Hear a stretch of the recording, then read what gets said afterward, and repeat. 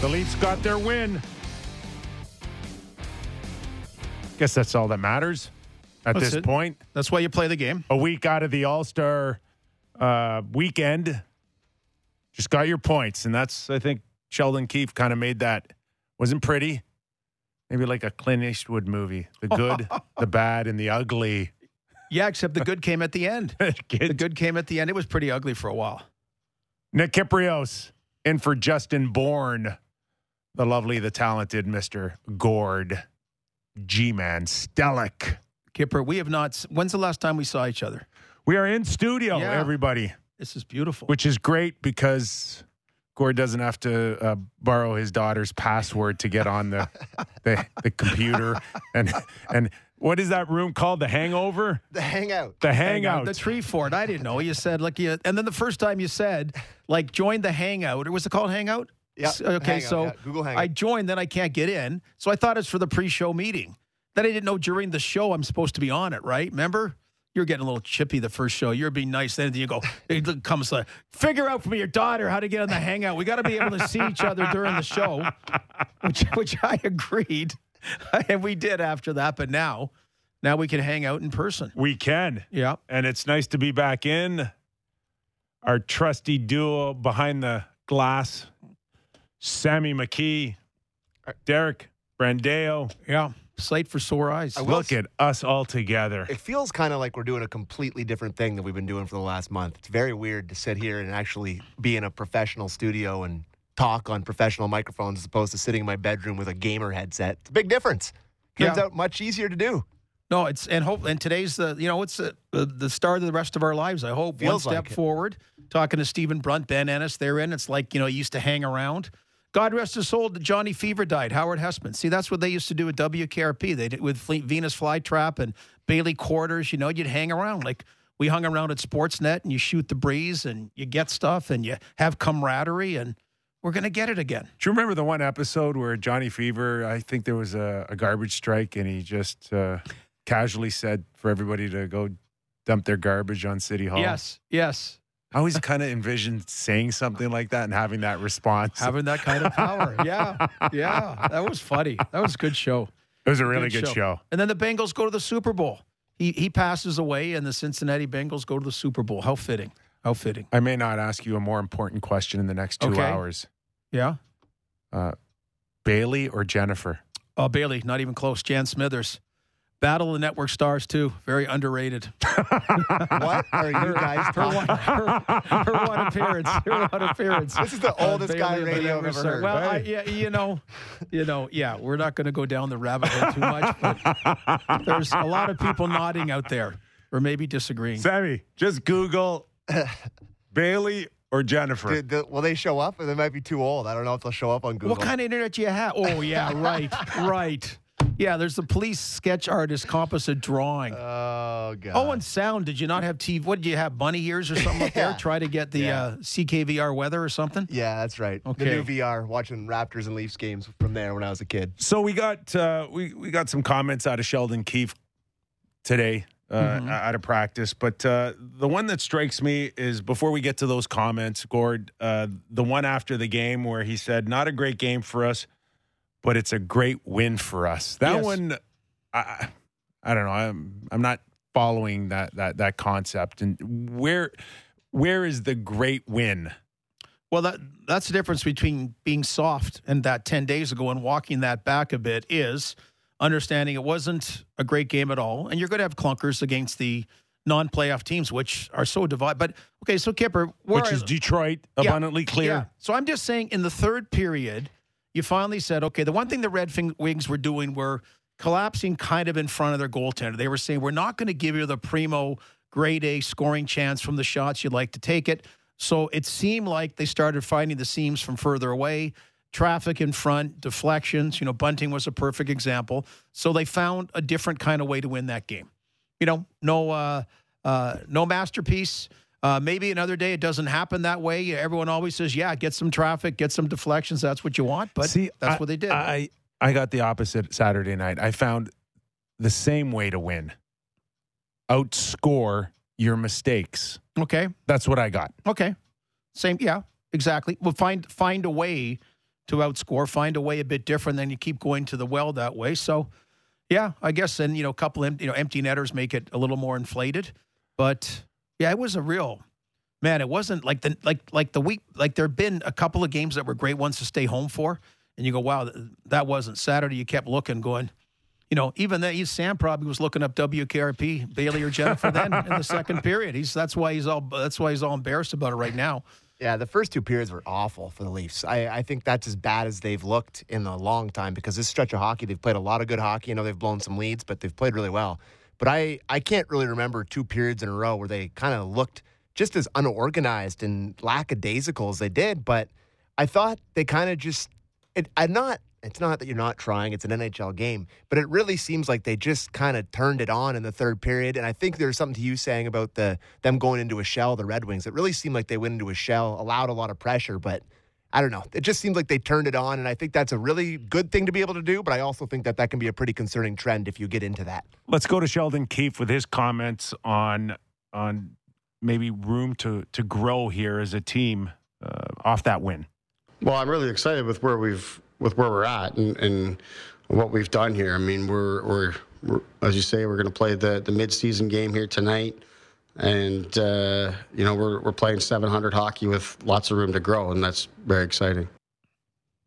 Well, it's again, like I said, he made his point 10 days ago. I liked that point 10 days ago.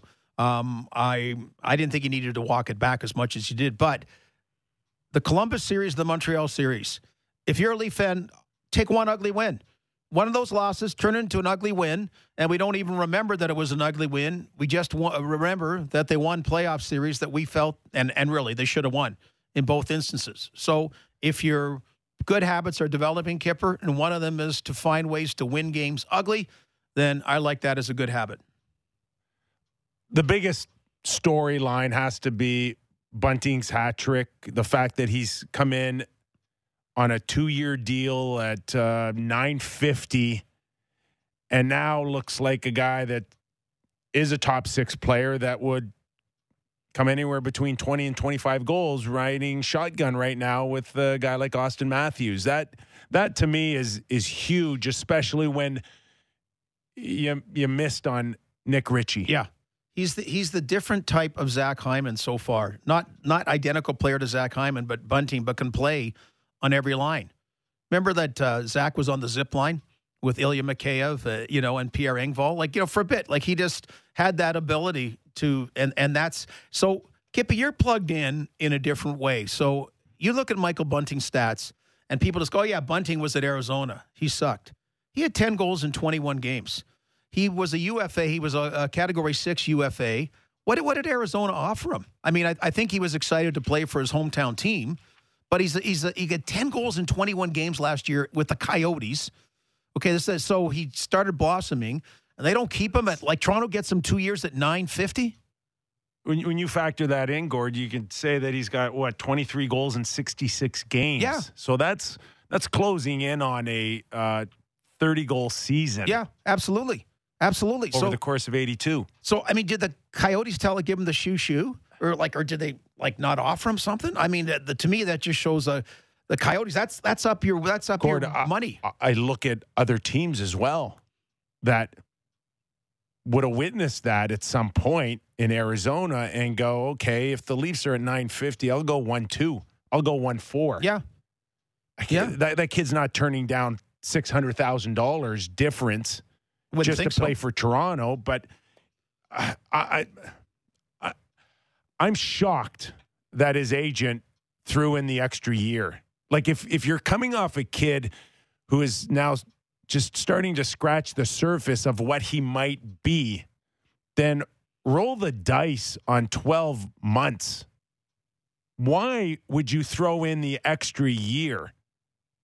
If you're either going big or you're going home. I assure you that extra year, if he struggled,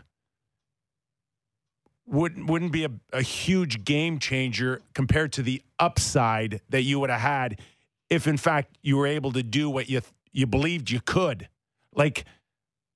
That is, it's a great one for Kyle Dubas. Absolutely, he looks like a genius But keep in mind, Leafs gave him a chance, like also Sheldon Keefe and the organization, to play in good spots, and he's made the most of it because Nick Ritchie had those chances earlier, couldn't do it. I'd like to find that out. Like, did he value that extra year security so much? Like, was it that barren out there with the flat cap world? Because his money comes under the amount that you could bury him in the minors. He's never got that, like whatever it is, 1.15 or whatever it may be, that you can safely put someone down the American Hockey League and get it off the cap. But anyway, good on the Leafs.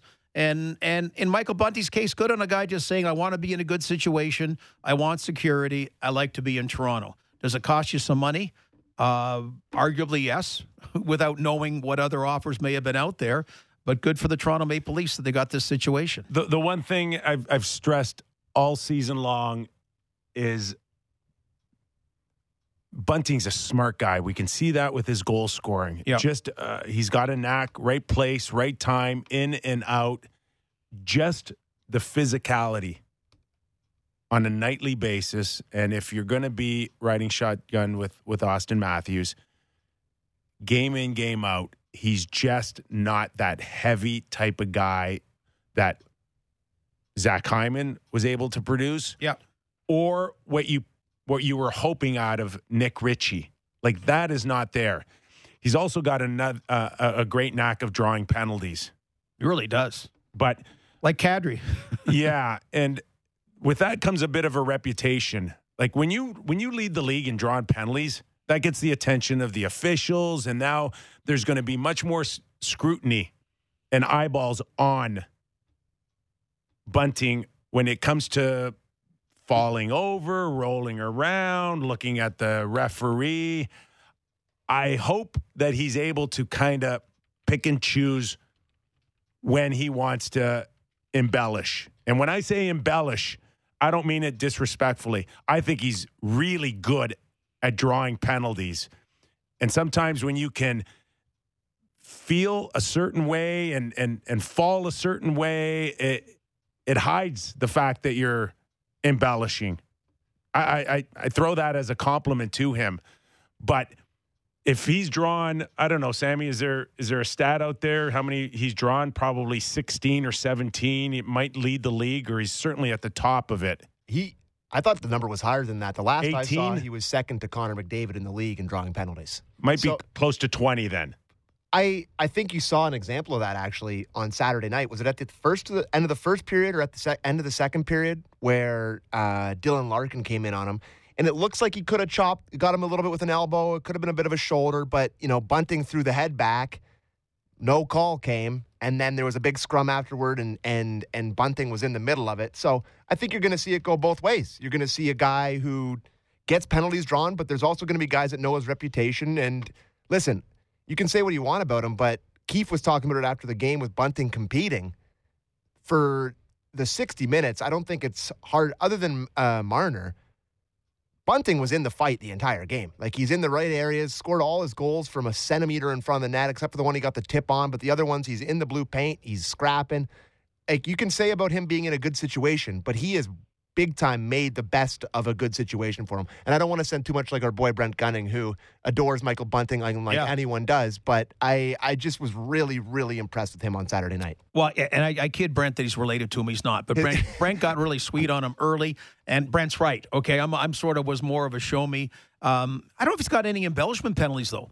That would be the one that would be, I'm trying off the top of my head, that Morgan Riley got that real chintzy one, right? The even upper once. So I'm trying to even think that, okay, it's one thing that right now he's drawing penalties. I off the top, I don't think Bunting's got an even upper embellishing, but Kippy, but that's what goes with the territory. You play longer, you draw the penalties, and then it gets reined in a little bit. But hey, the guy's establishing himself. Yeah, I just know this because I've been in that scenario. I could draw penalties. That was another thing that I was actually pretty good at. And I just know when it comes to a certain point in the season when the calls stop coming. Mm-hmm. And I would say, Sammy, if he's drawn 20 penalties this season, I would say 50% of them would not be called in the playoffs. Depends. Oh, yeah.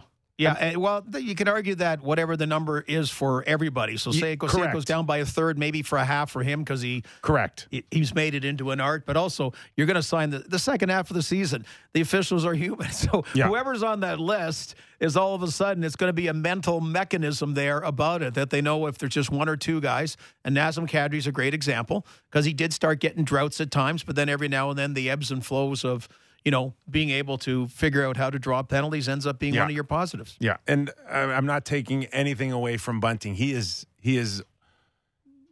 done more than what has been asked from him. But I still see a little bit of a void when it comes to a guy. And Bunting is great at getting his nose dirty when he finds those little pockets of the ice. But the one thing still missing from the Leafs, particularly in that top 6, top 8, is a guy that can physically push back the D. Mm-hmm. Like I'm watching Chris Kreider, guys, and he has gone to another level. Yeah. And that is a guy that is arguably the best guy in front of the net right now. But has tremendous pushback that can physically push a D back. Bunting doesn't have that. That's what you really were hoping out of Nick Ritchie. And maybe sprinkle it in a few goals here and there. But that, to me, I'm watching Saturday night, and until that offense kicks in the third, it's kind of missing a little bit still. So the Darcy Tucker, Gary Roberts, in a best-case scenario, right? I mean, that's the best case scenario. 100%. Because they get the points and the goals. And, but it's not Kerfoot. It's not Nylander. Mikheyev wants to get in on a forecheck and use his speed. Kasha, again, I'm not seeing physical pushback. Mm-hmm. I'm seeing guys that work hard and can get in there, and the quickness and the quick turn-ups and cycling the puck, but pushing back a D, I still don't see it, Sam. We know the style of play of the Leafs, right? We kind of witnessed it Saturday night.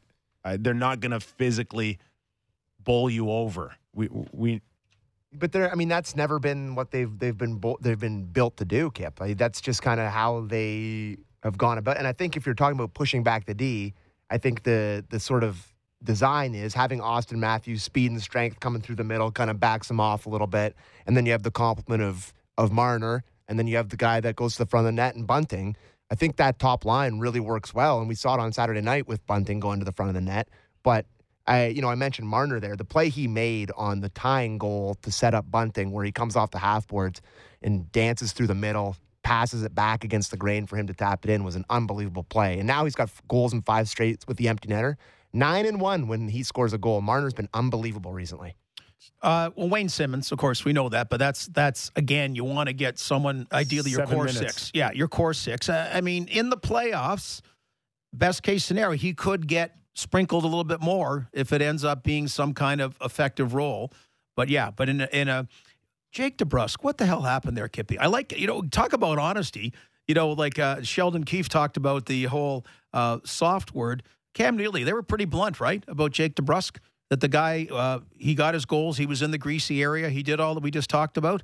And I'm not saying Leafs should go get him, nor would Boston likely trade him to Toronto. He's actually a guy that's going to be a UFA because you got to qualify him at a hard number. He's a restricted free agent, but you got to qualify him at over $4 million. You think they could walk? He won't. No, I don't think Nick Ritchie. Yeah, they won't qualify him at that number. But did he stop paying the price? Consciously or not, or he seems to have got back on track a bit since they kind of cleared the air. I think so. And he has played a role. Yeah, but I think I almost needed when you do the healthy scratch, then all of a sudden everyone goes, okay, this is real, and then it got out, and he wanted to get traded or not, but Bruins kind of addressed it, said we had chats, but then basically said, here's the way you got to play. And you're not doing it anymore. We haven't seen it. And I don't know. And his dad, Louis, would be a great mentor, I would think, to him. A great guy that he could bounce stuff off. And don't make a problem out of it. See what you do to correct it, because he's played a lot better. He's played a lot more of that role of late. All right. You want to recap Mrazek's night. Oh, jeez.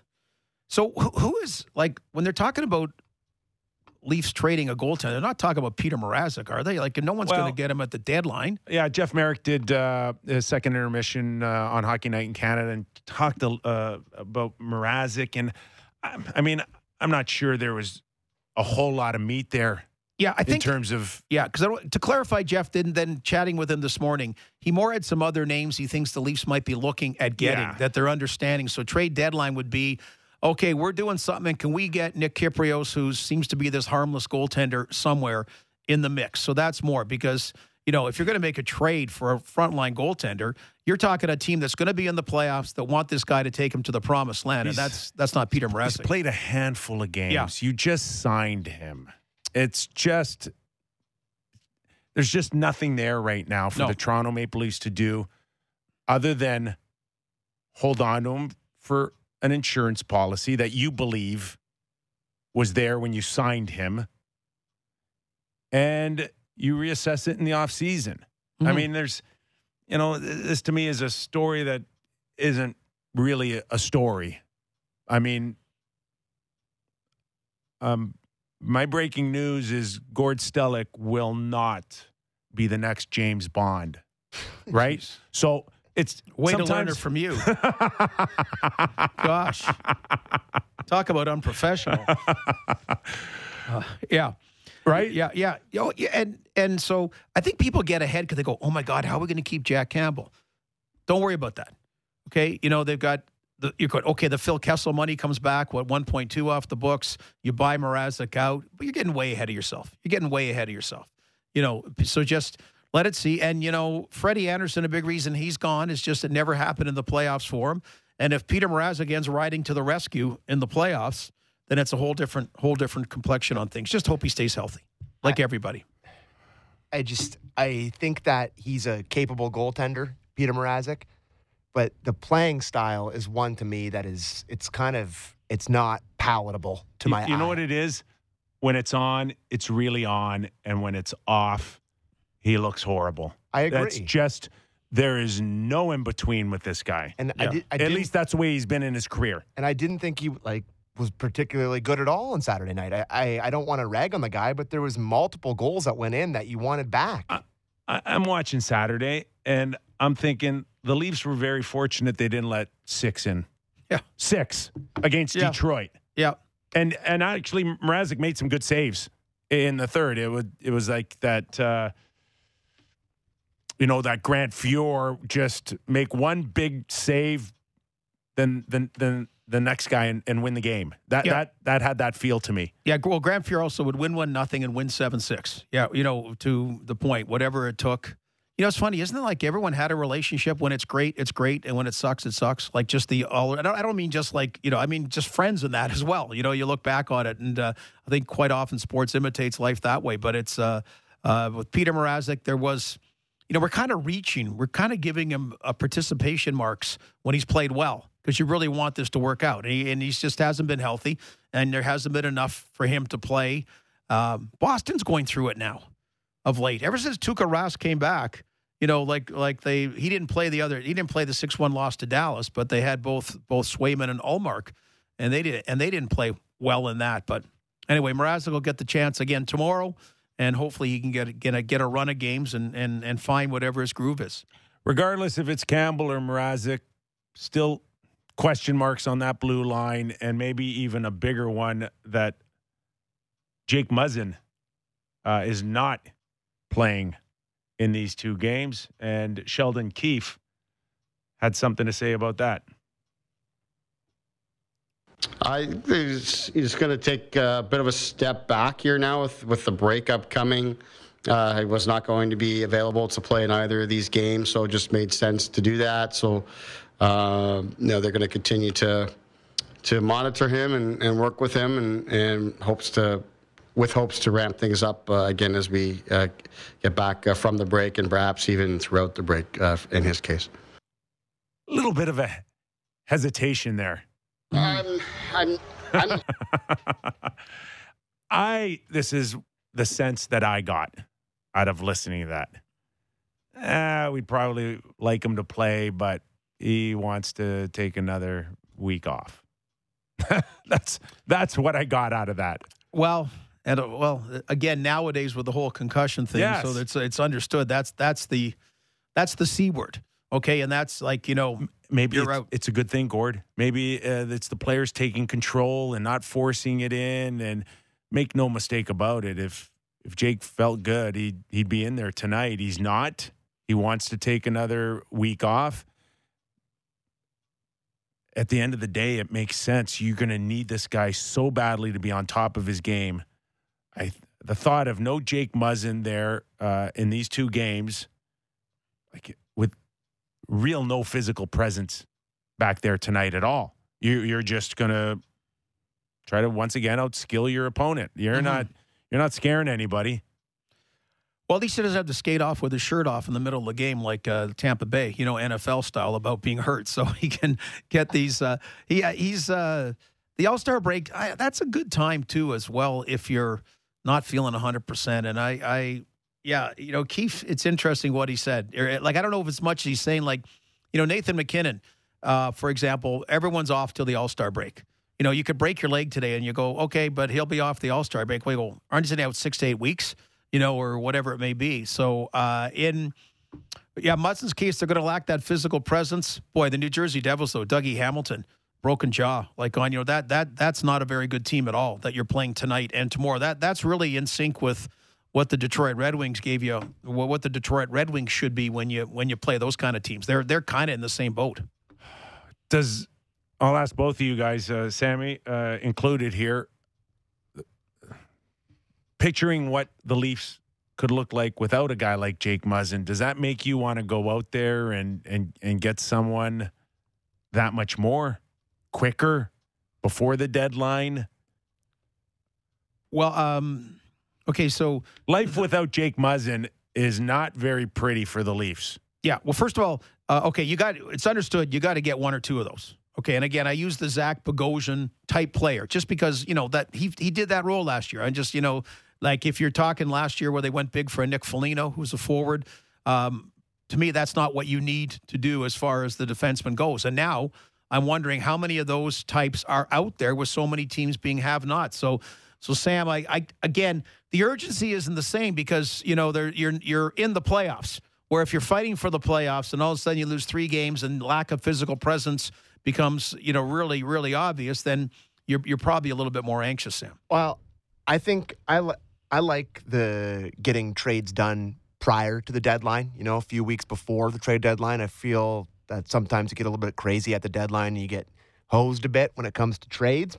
But I will say, even before this Muzzin issue with the concussion, which is a scary one, taking a step back, that's not necessarily what you want to hear when a guy is dealing with a concussion, which is a very, very unpredictable injury, as we all know.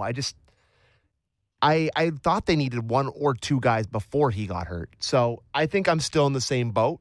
You need a lot of depth. A guy that apparently has been playing very well for Vancouver Canucks and used to be a Leafs draft pick. Well, he was a Leafs draft pick. He didn't used to be. Is Luke Schenn. Is that a guy that, a Bogosian type, a bottom pair guy, a physical guy? I don't know. It's a guy that I would really like to see a reunion with because apparently he's been really, really playing well for the Canucks. Character guy, Kippy. I remember I ran into a couple of years ago, and he was kind of kidding that he's moving around the coast one team at a time. He's like always in the Los Angeles and those places. And when you shed the salary cap after the trade deadline, you need 7-8 defense. That to me makes a lot of sense. Yeah, for the totally. Leafs to get reacquainted with a Luke Schenn, and you're trying to win 16 games in the playoffs. And a guy like that could contribute 3, 4, 5 games where he can come in and play 12, 14 minutes a night. We've seen it in the past. He's experienced that. Bogosian's experienced that. Without a doubt, that would be a solid pickup for the Toronto Maple Leafs. Yeah. Yeah, and I've used the Mike Riley analogy. Just that was a solid pickup last year by Boston for a 3rd-round pick from Ottawa. Just doesn't always have. There's the big like Josh Manson. I know that's one that everyone's sweet on, and I would think the Leafs are, and then Anaheim probably has to revisit it a bit if they're going to be in the playoffs now. How does that change you being a buyer or seller? So there's all those complicated things out there, and then someone who surprised you just might flat out be available. Jam-packed show. Nick Kypreos, Gord Stellick, Ken Danico going to join us shortly here from MSG and NHL Network, 3-time Stanley Cup champion. He'll help us tee up the New Jersey Devils and the Toronto Maple Leafs. Eddie Olczyk. Eddie-O! Give me a chance! Give me a chance! Former NHLer, my teammate in 94, will be joining us as well. And Louis DeBrusk, and we'll recap Evander Kane's debut with the Edmonton Oilers. So let's bring in Ken Danico. And Ken, every team needs a D. How quickly could you get back in shape? Well, I've thought about that with the Devils as well. Kipper, how are you guys? Good, buddy. How are you? Good. I'm doing good, Gordon Kipper. Good to be on with you. I'd have to cut back on the cigars significantly, and maybe give me 4 to 6 weeks. I'm ready to go.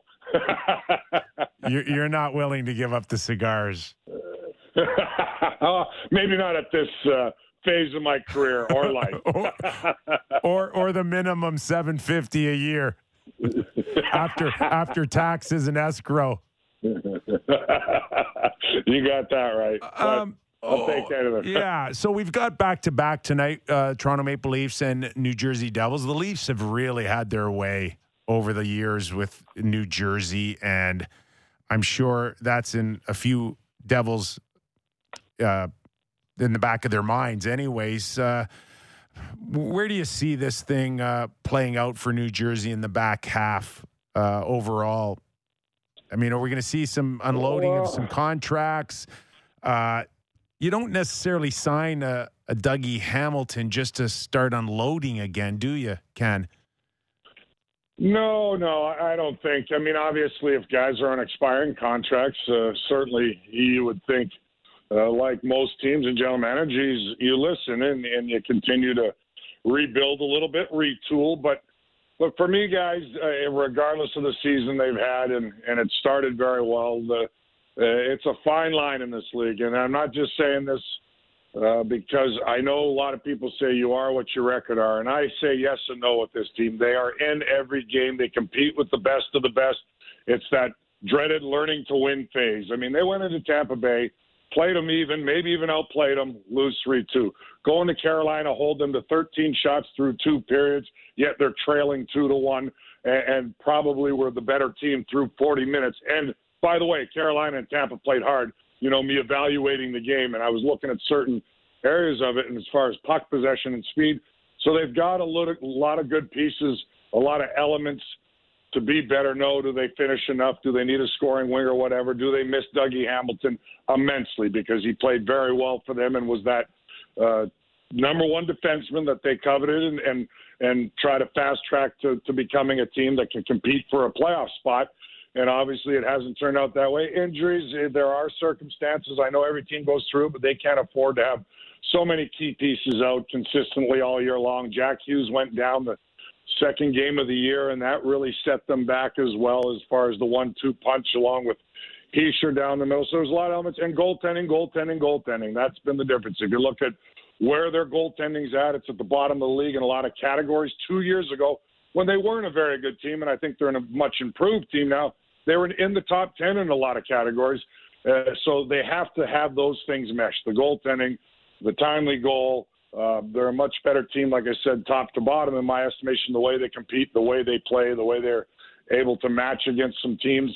But they just can't find ways to win right now, Kipper, and that's the bottom line. So do I think they need to retool a tweak here and there? Of course they do. But they're on the right track despite the frustration, because I can't imagine how frustrated they are. Well, I do know they are, as us here in New Jersey, and wanting them to get better. It's just been difficult to win games, and goaltending has been a big part. They do 6 goalies, a lot of guys that have no experience. Blackwood's been injured most of the year off and on, or slightly injured, whatever it may be, and hasn't been able to grab hold of that, elite guy, which I thought, and a lot of us thought, he was going to get to that level because he was a couple of years ago. And then Bernier goes down early, and that was the 1-2 punch, 1-1A that they wanted to be much better in goal, and it just hasn't materialized this season. So it'll be maybe back to the drawing board a little bit, but I don't think it's as far off as maybe their record says. So, Kipper, I remember when I was with the Leafs, we never beat the New Jersey Devils when Ken Danico was on the ice. So, okay, I remember a very, very different era. So, I'm looking at similarities now, Ken, and that goes. The Leafs had back-to-back high drafts, Matthews, Marner. In New Jersey, you mentioned about Hischier and Hughes. So you want to make some kind of improvement. I look at, say, Detroit right now in the Atlantic Division about, probably happy how they're moving along. And, you mentioned positives of the way that the Devils are playing. I know in the Metropolitan, let's face it, the Flyers and Islanders are pissed where they're at right now. But what you expected, Hughes, Hischier, and the team as far as making a step this year? Is it the kind of step you thought, or is it a little lacking, or maybe even a little bit more? Well, the results certainly aren't there, Gordon. That's the bottom line, wins and losses, and that's what all is talked about. But I look at the little things, and I hope I made some sense with you and try to analyze it to a T as far as watching this team every day and for years and wanting their success, obviously, because I've been there a long time. I'm not going to mask the fact that they need to improve in some areas, and that's a few goal-scoring wingers maybe, or more consistency. They haven't gotten consistency on the wings after Jesper Bratt, really. A lot of good players there, but just haven't been as consistent as you like, whether it's Tatar or Janssen, who Janssen started very well, the former Leaf, but it hasn't been there on a consistent basis. Pavel Zacha, they played well. They've had spurts, but it's just got to continue to get better. So to answer your question, probably where I thought maybe they'd have a better record, but I didn't know of all the injuries, and the goaltending would be the problem that it has been this season. And for me, goaltending is half the battle. So that's been a big part of it where, like I said, because of injury or whatever it may be, and no, they haven't been good enough at times or made timely saves, that's all part of why their record isn't where I thought it would be this season. But as far as the overall picture, do I see a nice nucleus and Holtz coming up from the farm team and Utica being the best team in the AHL right now, so some of those guys can help along the way. And I think they'll be active in free agency once more in the offseason. I want to turn the attention to the blue line, your specialty. Overall, we know what Dougie Hamilton's absence has meant, but what's your overall impression on PK Subban and the fit that he's had in New Jersey? He's on an expiring contract. Could there be a marketplace for him? Well, he's been much better this year, Nick. I mean, it wasn't great the first year he came here as far as consistency and different team, and maybe was slotted a little too high for where he was at his career. But I will tell you, this season, he's been pretty darn solid as he's been, his minutes have dropped a little bit. He's still a solid veteran NHL defenseman that he's played smart. He's played within his limitations at this stage, like I said, of his career, and has made a lot better decisions with the puck consistently all season. I've liked PK. I thought he's played very well, and I think, no doubt, if you're looking for a depth defenseman, he could help some teams. I believe for sure as that depth guy, because now you see him. He's not trying to do too much. I think he gets exactly where he's at in his career, and he's still a pretty steady defenseman now when he just plays the game the way, makes decisions, the right decisions with puck, doesn't try to do too much. So that's the bottom line. And I've liked the way he's played for the most part. And Ken, a couple of years ago when the Leafs were getting squeezed on the cap, so guys like Kasperi Kapanen and Andreas Janssen were moved in trades because they couldn't quite fit them in. I know scoring-wise, Jesper Bratt has been a real pleasant surprise, but after that, Janssen, third on the team. I notice plus-minus can be a misleading stat or a good stat, indicative stat sometimes. He's one of the few with a plus. So what's Andreas Janssen, New Jersey Devil, like? Look, you know what? He works his tail off, guys. I'm sure you saw that in Toronto. He wants to succeed. He started the season extremely well after really having a tough time coming over initially, and obviously with COVID and setbacks and different things that every team had the previous year, and I know some this year. But he got acclimated to start this year, and he looked comfortable. And, yes, he is responsible in both ends of the ice, and I do look at the plus-minus at times, and especially when a team doesn't have a great goal differential, and +2 is very impressive for him. So he's done a lot of good things. He's been much better this year, Gord. Started off very well offensively. He kind of hit a rough patch and a dry spell like a lot of the guys had chances. That's what I'm talking about, some of the Devils' close losses and one-goal games, just not being able to find that goal, find that finish, whether it's a Janssen, whether it's Tatar, whether it's Sharon Govich, who's gotten a little better, who had a great year last year as a rookie, but you find out your second year, things get a little more difficult, but it seems he's rounding a little more back to Sharon Govich of old, because his start was just rough, to say the least. So these are all the guys that they expect, to add something here. There's a lot of hockey left, almost half a season left, and see where they're at and help them win games regardless of the East looking set already, but you still play. You got to look toward the future, and these guys will see who's part of it and who's not. But I've been impressed with Janssen for the most part. Want a little more finish like everybody else, but he's a pretty responsible 200-foot player. We're speaking to Ken Daneyko, a Devils color analyst on MSG, a three-time Stanley Cup champion. One more for me on the blue line anyways, Dano, and that's Severson. I bring his name up because there are some that want to link him to a possible destination at the trade deadline with the Toronto Maple Leafs, a right-handed D. He also has 1 year left on his contract at $4.1 million. Do you see a scenario where they move, New Jersey moves him? And if so, would that be an expensive piece? Well, if I'm looking at it, putting on my GM cap, or as far as what I want for the New Jersey Devils moving forward, Damon Severson's been their best defenseman.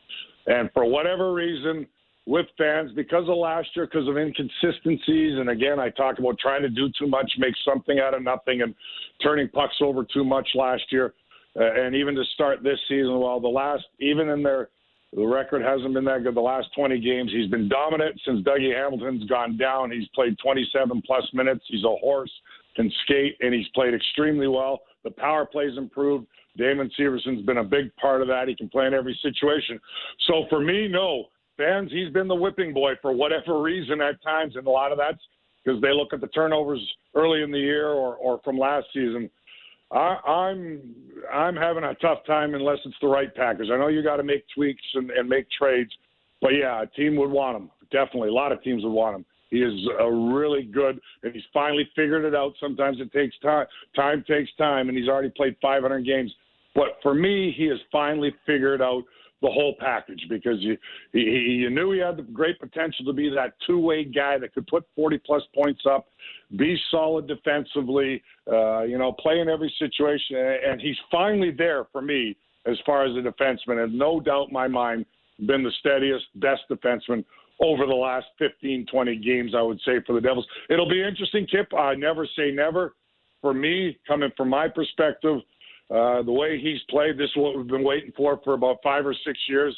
I wouldn't let him go just yet unless you got a package deal that you're trying to maybe have a different look for your team moving forward, a little different chemistry, whatever that may be. So, Ken, you talked about the goaltending. I mean, post Marty Brodeur, Corey Schneider was really underrated, how great he was for the Devils for so many years. So I know there's names out there, but you don't see them, like Arizona, Carl Vomolka. That was a name nobody heard of, and he's been their best goaltender. Yeah. So you got Blackwood, and where you think he can get his game, and what else is there as far as the Devils' future goes in goal? Yeah, I mean, it's just been a little early for guys like Nico Dawes, who did get a win early on in the season because he was forced into the lineup because of injuries or COVID. So I think he's got good potential. I think Akira Schmid has potential as well, and I believe he's starting tonight. I think that is what it looks like. This is a tough spot against the high-flying Leafs and all their offensive firepower. And let's face it, for a young goaltender that's 21 years old that hasn't really faced this level of competition, it's not easy. They've been great, both guys in the minors. Do they have potential to be National Hockey League goalies, Dawes and Schmid? I think so, no question about it. But you got to rely on still Mackenzie Blackwood as your guy right now. He is out of the lineup, and he's been dealing with a lingering heel injury from off-season surgery most of the season. Having said that, I think it's up to Mackenzie Blackwood now in his mind. Does he have all the attributes and athleticism? Oh, boy, he showed it 2 years ago when the team, like I said, their record was abysmal for about a 2-year period there. And Mackenzie Blackwood, if you look at the analytics and the high danger saves and the goals against and save percentage, he was top 10 in the league. And all of a sudden this year has just been a real difficult year. And, yes, the injury has something to do with it. But a lot of it for a young goaltender is mental. And I believe he's got to be willing to take the bull by the horns, because I think he can be a top goaltender or upper echelon goaltender in this league. But it's, that turning point. It's at that stage where are you ready to do that? And I think he's capable, so we will see. But he's got to get healthy. But those two young kids, like I said, are a few years away. Do I believe they have potential? Dawes looked really good in one game early on, and it looks like he could be a National Hockey League goaltender in the future. But it's something they still have to figure out. No question. Like a lot of teams, guys, right? I mean, goaltending. Did Carolina think Freddie Anderson was going to be what he has been thus far this season? Probably not. So sometimes luck is involved too. You hope you pick the right guy or veteran guy, and they're going to have to look. Hopefully Bernier is healthy next year. But they've got to figure that out, certainly for me, along the way, what they're going to do in the net, because you got to give your team a chance to win on most nights. And that hasn't been the case. A lot of circumstances involved. The New Jersey Devils trying to end a 4-game losing streak tonight against the Toronto Maple Leafs. Hey, Ken, thank you so much for doing this. Enjoy the call tonight. All right, fellas. Always a pleasure catching up. Nick, haven't talked to you in a while. And Gord, I talked to you once in a while, but keep up the great work, guys. Pleasure being on with you. Ken Danico. Sitting last, in the Metro. This was a team that was supposed to knock on the door for a playoff spot. Yeah, it depends on. Yeah, it's kind of a faint knock right now. That's like I said, the Devils and Islanders worse than that. But Akiri Schmid, he plays tonight. He's got a 5.00 goals against average. He's only appeared in 4 games, so they're putting the greenest of green in tonight if he draws a starting game. But that's what you got to do. That's what you got to do. Oh, and the Cookie Monsters will be out tonight. I have a different feeling. 8, 9 tonight. No. How many? Pass. No. Pass. What about that kid with the no-name kid in Arizona that stonewalled them? No name. No way that's going to happen tonight? The Leafs have a weird way of going into a game with a goalie that they're supposed to light up, and sometimes it doesn't go as well as they think it should. That's coming from watching, being a fan of the Toronto Maple Leafs my whole life and watching them, the Dwayne Rollisons of the world. Remember that? Like, there's all these weird goalies that stand on their head, so maybe not. We'll have a good feel, I think, in the first 5 minutes where this thing goes. Kippy, okay, so this era reminds me, I like to be able to smile, but about a Leaf era, when Mike Nikolic was the coach. Found out that Mike Nikolic, the news that he died at age 87, so great long life. I think a lot of people out there would remember Mike as he coached 3.5 years. He actually coached the Philadelphia Flyers. He was the assistant coach to Fred Sherrill. They won 2 Stanley Cups. He might be the first assistant coach, but I think the first assistant coach to get his name on the 2 cups. Then went Freddie to the Rangers. And then whatever it was, he was on this radio network when telemedia, it was called Hupex then, got the Leaf rights. He was the color voice with Ron Hewitt. Hewitt did it for 2 years. Then Joe Bowen started in 1982. But Mike Nikolic was his color guy. Halfway through the season, coaching change. Mike Nikolic comes out of the broadcast booth in January 1981. And Mike Nikolic, Joe Crozier's out. Mike Nikolic becomes the head coach. The last 40 games, I got to work with him for 3.5 years. I tweeted today that, honestly, I don't know if you met him or not, but I've met a lot of nice people. I've never met a nicer person ever than Mike Nikolic. He gave me his office. So he kind of said there was coaches had an office in the executive offices and one in the dressing room. And then when he took over a week later, he said, hey, why don't you take my office here? Because you do all the work. I was like in a little chair looking like, people thought I was doing Swiss Chalet orders or something like that, and that. And I just had a wonderful... It was tough times for the Toronto Maple Leafs back then. Ricky Vaive scored his 350-goal seasons with Mike Nikolic, and, it was a different era. You didn't work on development of coaches as much in that, but, boy, lots of, no cell phones or anything like that, so lots of memories of meals and beverages and talking, and man, oh man, Kippy, the charter plane was going, and he had a cigar in his mouth. And as soon as the no smoking sign went bing off, it was like the fastest, which doesn't happen anymore, the fastest cigar lighting in the world. So I don't remember a ton about him, but he didn't come as a hard ass. He was anything but, right? And coming from Fred Shero, you would have thought that he would have played some mind games with players, but more methodical, right? Not a yeller or someone that will put people down to see if they can lift their game. Probably a little too soft. His brother Danny was a legendary tackle with the Toronto Argonauts, number 60. And it's funny, the history, when I did the book on the 67 Leafs with Damian Cox. So the story of how did Bobby Bond become a Leaf? Well, Mike Nicolak, they were interested in him, I think, for either the Weston Dukes or the Marlies. But I think the West, and he just said he had to come a long way on the streetcar. Can I bring my buddy Bobby Bond? So that was it. He scouted, basically brought the guy that got the game-winning goal in the 1964 Cup. But he lived right at Bayview and Shepherd, Mallingham Court. That's where he lived, right in that townhouse development there, and his wife Dolly. And anyway, had not seen him for a long time, but I think of his smile, I think of his cigar, and I think anybody that had the good fortune to meet him or know him would be doing the same. So great long life, but a Leaf alumnus, a Marley alumnus. And Mike, thanks so much. Good. Nice guys do finish first. And that's, he taught me that. Nice guys can finish first. Condolences to the Nicolak family. When we come back, Eddie Olczyk, former NHLer, and I think just past Mike Nicolak's coaching. He was later on. We'll share a few stories with Eddie Olczyk. And also later on in the show, Louis DeBrusque to recap Evander Kane's debut with the Edmonton Oilers on the weekend. That more on Real Kipper and Bourne